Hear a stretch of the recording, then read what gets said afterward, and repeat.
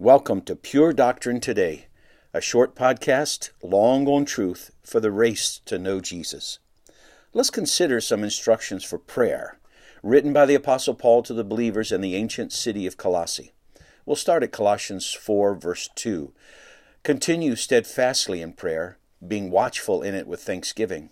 At the same time, pray also for us, that God may open to us a door for the word to declare the mystery of Christ, on account of which I am in prison, that I may make it clear which is how I ought to speak. Walk in wisdom toward outsiders, making the best use of the time. Let your speech always be gracious, seasoned with salt, so that you may know how you ought to answer each person. And then Colossians, beginning at 4:12. Epaphras, who is one of you, a servant of Christ Jesus, greets you, always struggling on your behalf in his prayers, that you may stand mature and fully assured in all the will of God. For I bear him witness that he has worked hard for you and for those in Laodicea and Hierapolis. In these two passages, we'll focus on three great prayer truths: the need for devotion to prayer, the privilege of ministry through prayer, and the struggle for others in prayer.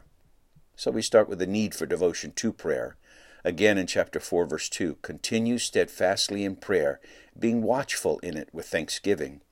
The familiar New American Standard and NIV readings of this is, devote yourselves to prayer, being watchful and thankful.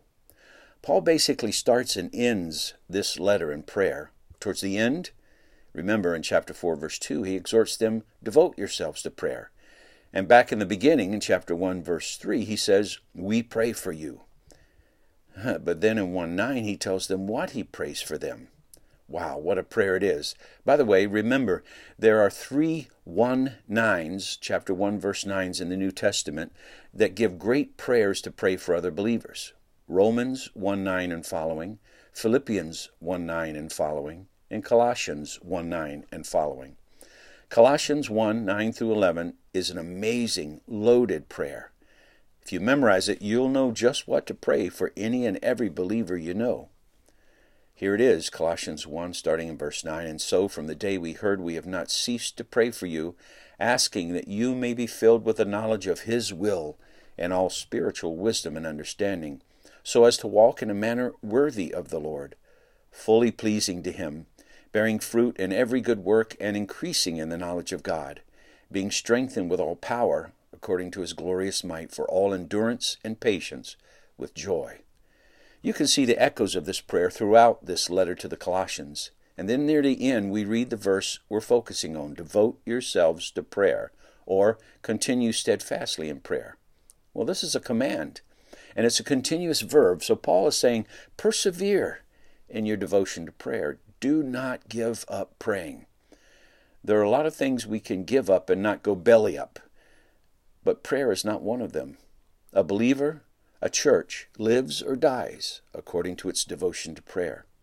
Remember the statement in the book of Acts where the apostles announced to the church what their ministry will be devoted to? Acts 6:4. But we will devote ourselves to prayer and to the ministry of the word. Are you devoted to prayer?